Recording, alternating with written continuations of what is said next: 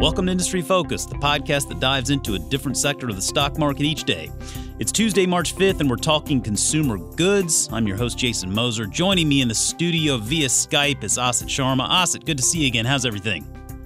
Everything's great on my end. Had a really chilly morning here in Raleigh, so I'm looking for a really hot discussion today to warm up these old bones. Well, I think we have a couple of things that should warm you up. Today's show, we're going to dig into Levi Strauss's decision to make another go of it as a publicly traded company. But first, we're actually going to talk about another well-known and already publicly traded retailer that's considering breaking up with itself. We're talking about Gap. Gap, the retailer known for brands like Gap and Old Navy, Banana Republic, and Athleta, has decided to spin off the Old Navy business and become two separate companies. Late last week, we got a tweet from a listener at Death Strip Mall. It's a pretty cool tag, I gotta say. But he said, can you help me understand how Gap creates value for itself by spinning off Old Navy? Won't Gap be less valuable without one of its best assets?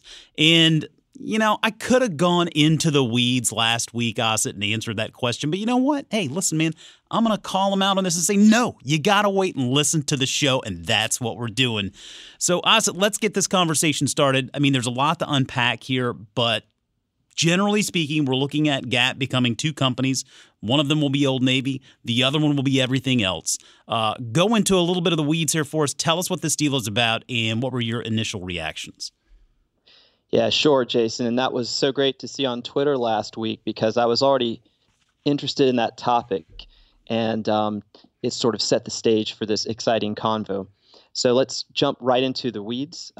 This is actually going to be a spinoff of the traditional assets. So the Gap brand, Banana Republic, Athleta, Intermix, and a newer brand called Hill City Brands, which is, think of it as sort of a sustainable, they call it technical sustainable menswear. We can talk about that in a little bit. But all of these brands are going to actually be the ones that are spun off into a as yet unnamed company. And together, these brands have annual sales of almost $9 billion. Old Navy will actually be the remaining standalone company, and it's got annual sales of about $8 billion. Now, this is going to take some time to consummate. Company expects the transaction to happen in 2020. It will be a tax-free distribution of shares, as these spinoffs often are.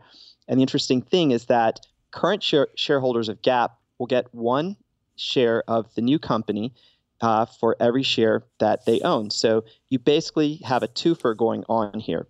And we'll get into that in a moment. As for leadership, Art Peck, who is currently the CEO of Gap Incorporated, is going to lead the new company. He's going to lead the spinoff. And Sonal Singhal, who is current president of Old Navy, will remain now as CEO and president, obviously, of the newly publicly traded Old Navy. So I wanted to, before flipping this back to you, just to give an overview to listeners of what the company says its rationale for this split up is. And they basically have 4 bullet points they issued. I'm going to sort of read through these nearly verbatim, not totally verbatim, but here they go. So separation creates 2 independent companies with sharpened strategic focus and operating structure. The second point is that this spinoff will enable each company to capitalize on their respective unique business models, growth plans, and customer bases. Third, compelling and distinct financial profiles, tailored operating priorities, and unique capital allocation strategies. And what that last point means is basically each company can then decide if it wants to take on some more debt or, perhaps raise some equity through new share offerings and allocate that into whatever kinds of investments they see fit. And finally, this better positions the 2 new companies to create significant value for customers and shareholders and opportunities for employees. So there you have it, Jason. This is sort of the details of the deal and the stated reasons for it.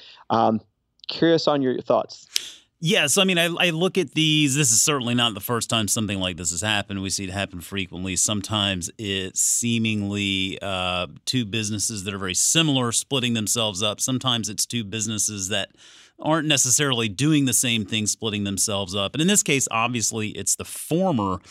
Looking back in history, looking at some companies that have done something like this before, the one example that came straight to mind was when Kraft Foods decided to spin out its snacks division, right? And that's where we got Mondelez, and then Kraft went on its own way, and then Kraft and Heinz got together. We all know the story about that at this point in the game, especially if you're a Kraft Heinz shareholder.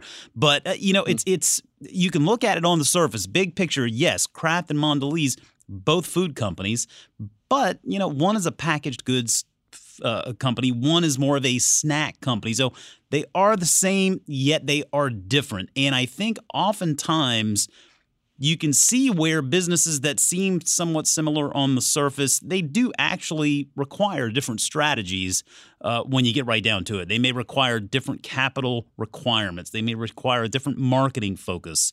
Certainly they are for different audiences. And so that's where you could see something like this happen. And I think we would look at Gap and say, well, they are all clothing companies, but they're not necessarily all the same, right? I mean, Old Navy stands out among all of those brands as the value offering, don't you think? Yeah, absolutely. In fact, the retail strategy is different as well. While most of the Gap outlets traditionally have been found in malls, Old Navy is located closer to big box stores and is not quite as embedded in the leases, so they have a little more flexibility there. And if you look at some of these new brands, like the Hill City brands, Athleta, these are geared towards a slightly higher value customer, and they lend themselves to the new retail, which is selling this omni-channel strategy, selling online, appealing to millennials' purchasing preferences. So the old assets, the Gap assets, plus these new brands certainly have a distinct strategy that's different than Old Navy. But Old Navy, it's the growth vehicle, has been the growth vehicle that has kept Gap sort of a viable investment over the last 10-year period. Now, we should say, if you're holding shares of Gap, you know that over the last 5 years, it's actually lost about 35%. Yeah. And for me, this becomes a question of what is the potential for splitting up. I've got some thoughts on these two companies separately, but I want to throw out another example before I do that, which is the split that eBay engendered when it spun off PayPal. You had something similar going on in that both were part of this whole, which formed a marketplace company. PayPal was responsible for the payments, and it was a sort of stepchild of the company, took care of payments in the marketplace, and made some forays into other businesses. So eBay said, look, to really compete with some of these other online retailers, we probably should focus management on that marketplace and other opportunities. And to realize the potential of payments, we ought to spin off PayPal.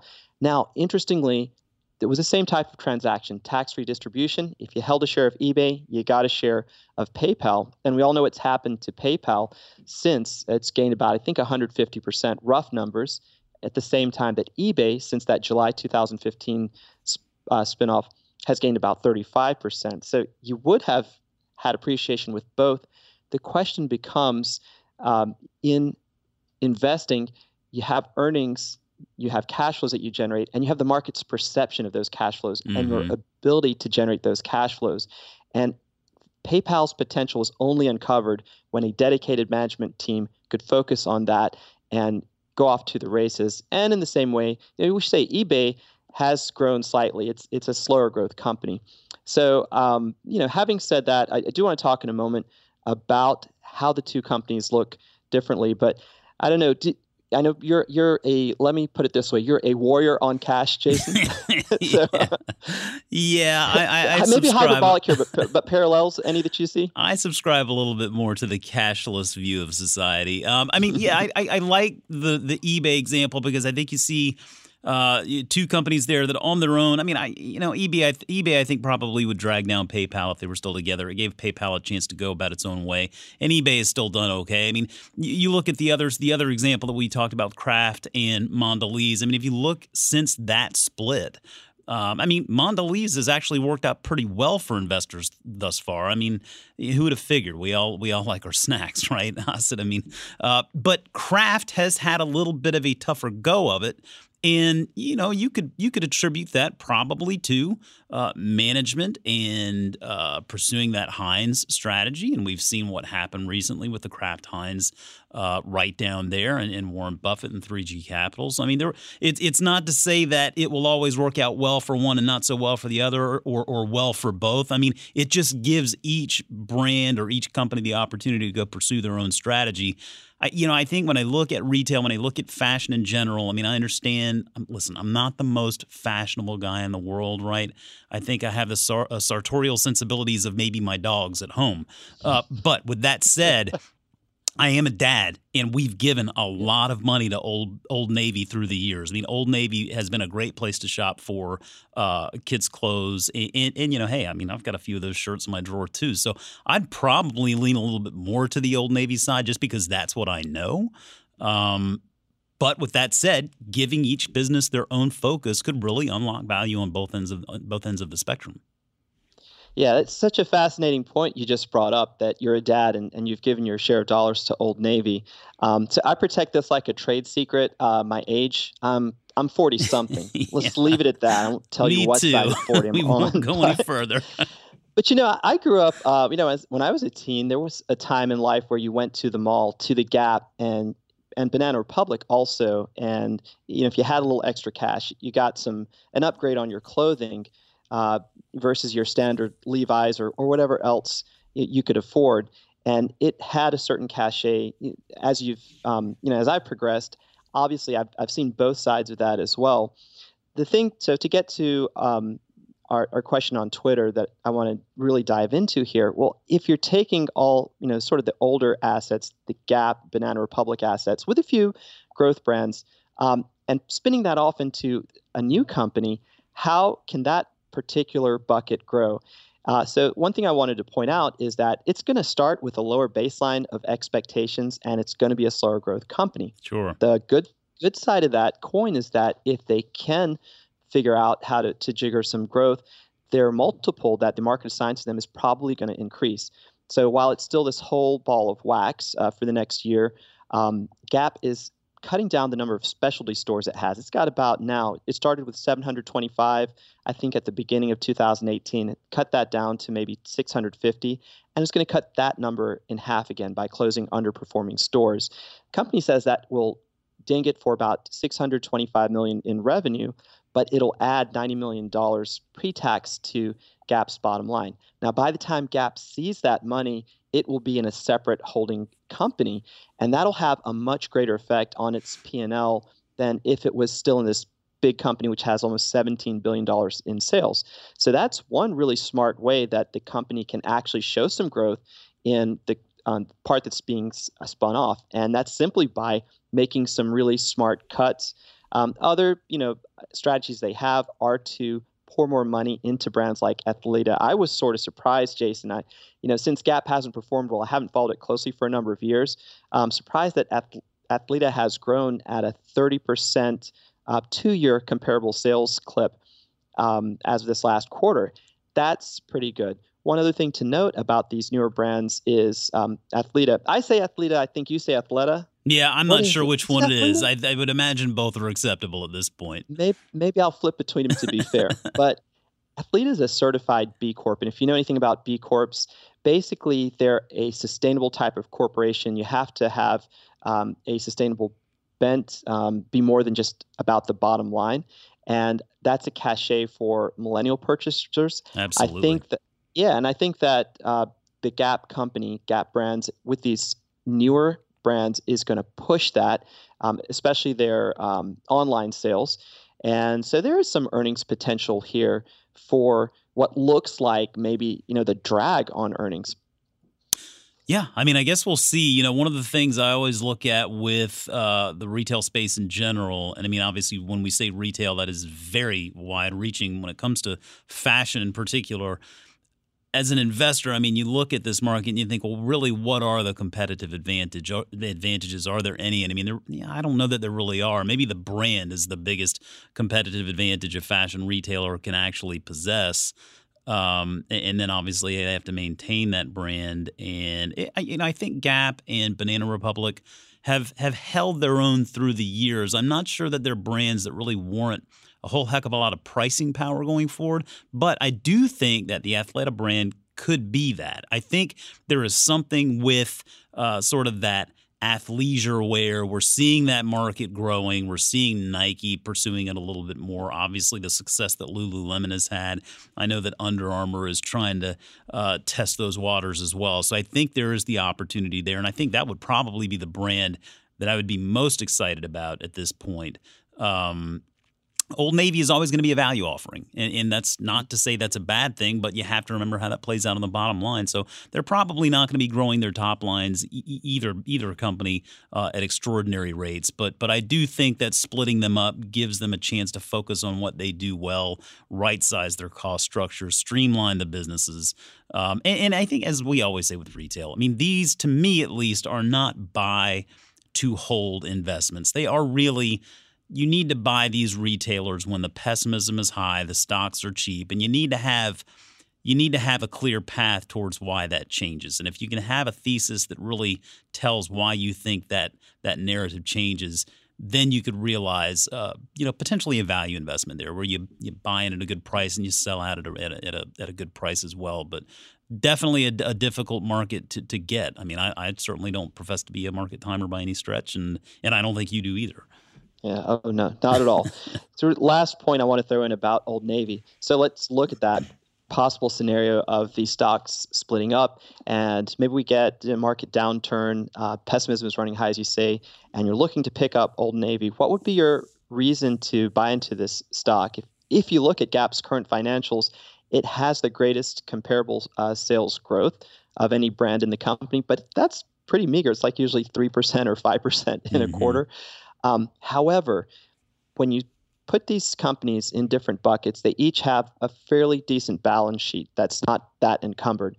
And the potential for Old Navy really is maybe in some unit growth, some smaller stores. They've looked at this in the past and have had decent expansion, but being part of this multi-brand animal, the resources haven't really been there for Old Navy to expand in any significant way. So one lever they could pull is just a little bit faster unit expansion, because they still profess to feel underpenetrated in the value sector. So that might be some reasoning, investors, you can employ if you do see, as Jason's pointing out, as we see all the time with retail stocks, if it happens to get to a point where it looks attractive to you, that might be your rationale to pick up a few shares. Okay, one last question. We'll wrap this up, and this is a bit of a hypothetical, but I'd be interested in your answer here. You, Asit Sharma, will be the CEO of one of these two businesses. You get to choose. Which one are you choosing and why? Interesting question, because the CEO of the current company made a point in the last earnings call just last week to say, I'm going with the old assets. I'm going to run Gap and these other brands. But, I love Old Navy just as much. And this was a hard decision for me. He went out of his way. I don't know if it was. Very diplomatic guy. But you and I don't have to be so diplomatic. I'm going to give sort of a contrarian answer to maybe what you'd expect, which I'm actually going to go with the Old Navy brand. It's got limited potential in terms of ever growing at that fast a clip. And then actually the potential is, as you point out, might be in the Gap brands with Athleta and Hill City brands. At least those can grow with online sales. But I like this idea that Old Navy isn't as well represented. I would go out, I'd cut some more costs, I'd do another bond offering, I might have a secondary stock offering in a year, and I would plow into as much as I think the market could bear. And then I would trumpet that to shareholders every quarter. I'd focus them on unit growth, not on those comps that are still 3 to 5%. So that would be my strategy. It's not a very risky strategy. There's some obvious value there to unlock. I don't have the chops as a CEO to go in and grow the fashionable brands and explore those sort of online strategies that are so necessary to compete today.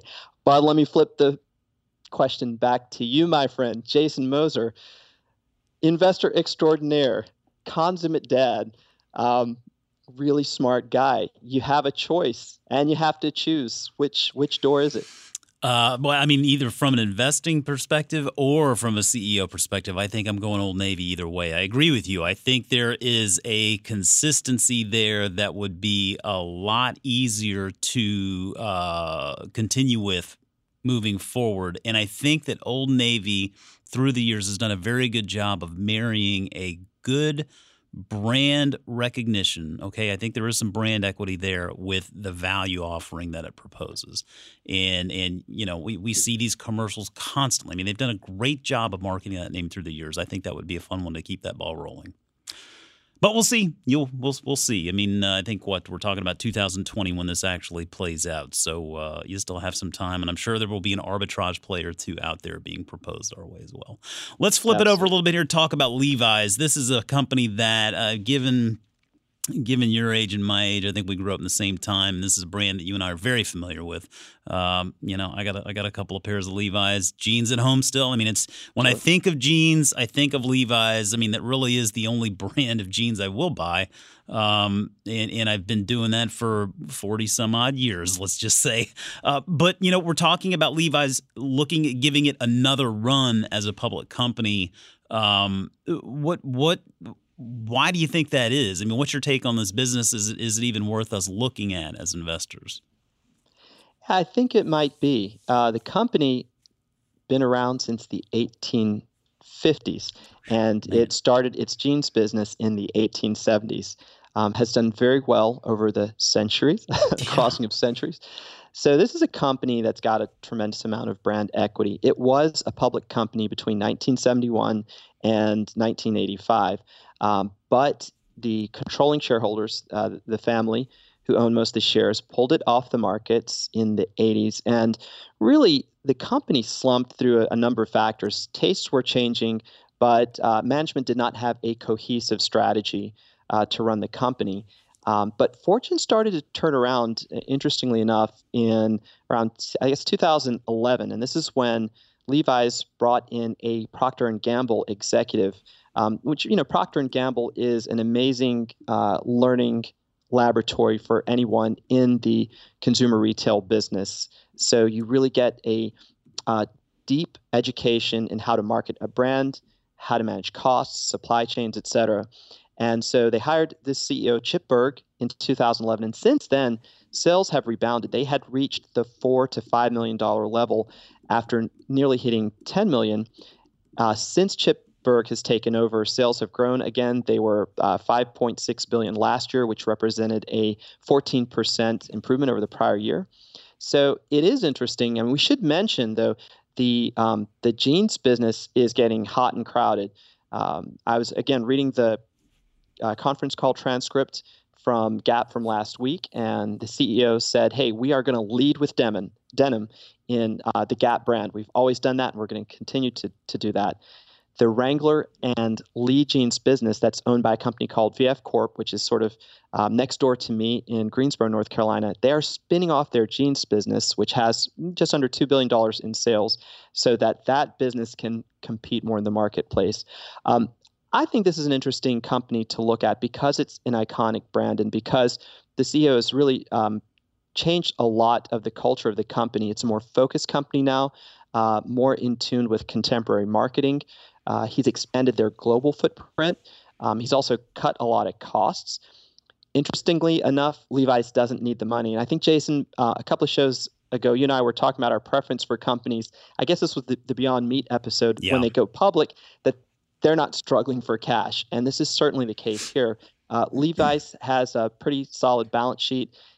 Its placeholder IPO filing says it's going to raise $100 million, but that's just a placeholder number. Most estimates I've seen say they're going to raise between $600 and $800 million, which they don't have an immediate need for. And that signals to me they want to expand more globally. They want to expand more into the retail stores they've built.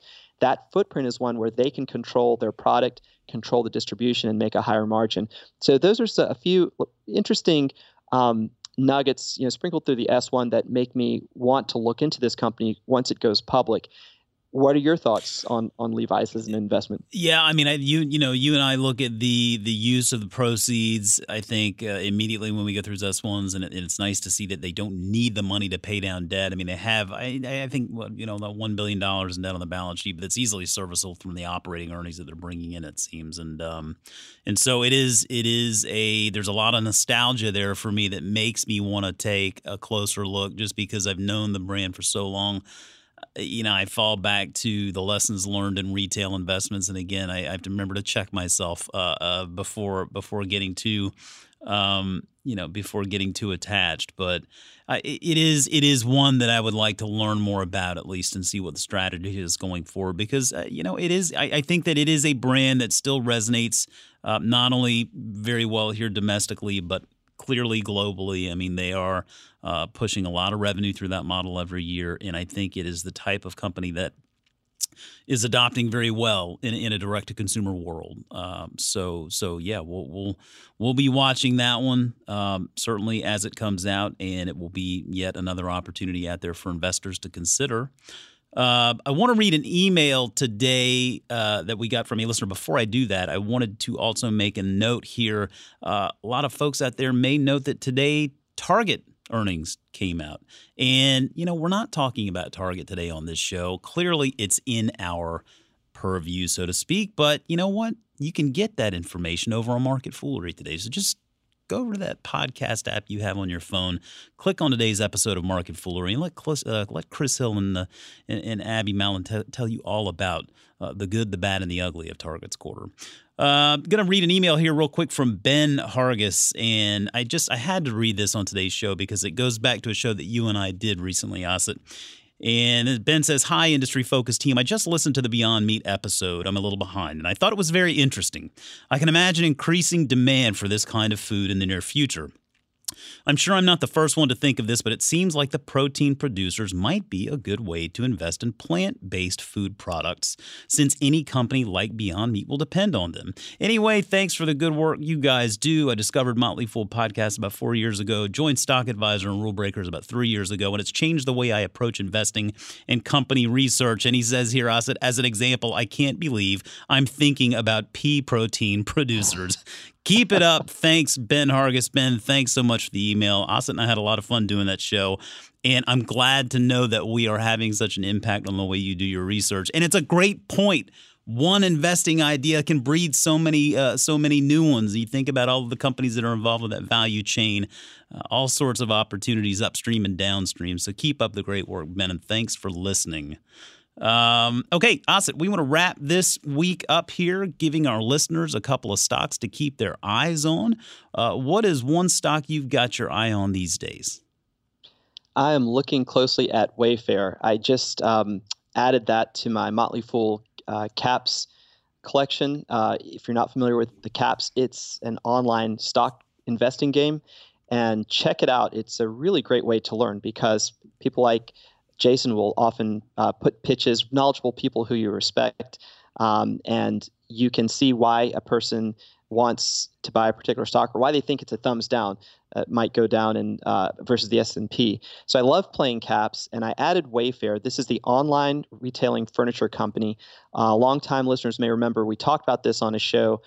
Feels like a couple of years ago now, and what an interesting concept it is, because Wayfair is trying to basically compete against companies like Amazon, but just in the furniture market for now. And it's doing so by just going after as much market share as it can. So here's my pitch. I really like Wayfair. Even after a recent earnings, stock has shot up to all-time highs. It's expanding its European logistics network and concentrating on Germany. Now, you won't see many companies do this. When you hear CEOs talk about global expansion, they're like, we're going in China, we're going in Europe, we're going in Africa. And yeah, we're going into Latin America, folks. I really like Wayfair's approach. They are concentrating on Germany, which has a total addressable market that's even bigger than Canada, which is the second market the company entered. They're developing a true platform for sellers, that is furniture wholesalers and manufacturers, which actually gives data back to the sellers and lets them know which pieces consumers preferred. And this is hard to do in the furniture business, but they have a distribution logistics network that'll take a piece of furniture from basically the manufacturer's door all the way to your living room. And it's a proprietary network, has two components. One is called Castlegate, that's more their logistics arm, and WDN, which is their last mile delivery network. They are doubling down on these facilities in the U.S. in major metropolitan areas this year, grabbing as much market share as possible. Yes, they're running at losses, but this is sort of an Amazon-like company. They will have time in the future to pull back a little bit if they need to and show some profit. I am a terrible market timer. It is trading at an all-time high, but I like when I see a stock that is really going after and conquering a market, a company that's doing that. Rather than try to time it, I like to buy it and just ignore the volatility. Now, folks, please don't send me tweets like next week or the week after. Hey, Asit, I bought Wayfair at 150. It's at 120. What do? I won't know what to tell you. I'll probably tell you just hold and ignore the volatility. That's my 2, maybe 3-minute pitch. There you go. Well, hey, listen, Wayfair, that's a talk about businesses that have gotten a few of my dollars. Wayfair is another one. And I tell you, I like it too. I mean, it is that retail company in this day and age. It all really is just a network. I mean, they don't carry any inventory on that balance sheet, and it gives them an opportunity really just to connect buyers and sellers. So that's a good one. I'm going to go a little bit more the traditional route this week. Costco has earnings coming out on Thursday, the 7th, and that is before the market opens. You know, we were in Austin, Texas this past week at a Fool event, and I got to talk a lot about businesses like Costco and Amazon and Wayfair. And it's neat to see how Costco is still doing so well as a traditional retailer in what is becoming very quickly an e-commerce world. But, you know, it's a membership model, and the focus on really just making sure they give their customers a big, wide selection and the lowest prices possible. It seems to still resonate in this day and age. It has a very loyal base of members that just keep re-upping. And if you remember, they did increase that membership price almost a couple of years ago, back in 2017.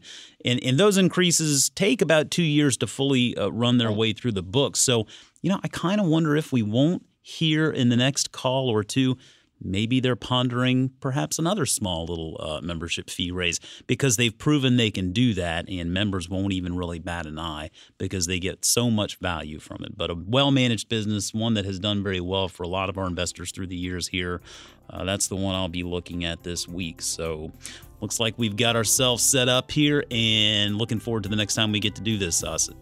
Awesome. Looking forward to it, Jason. Thanks, everyone. All righty. And as always, people on the program may have interest in the stocks they talk about, and the Motley Fool may have formal recommendations for or against. So don't buy or sell stocks based solely on what you hear. Today's show is produced by Austin Morgan. For Asit Sharma, I'm Jason Moser. Thanks for listening, and we'll see you next time.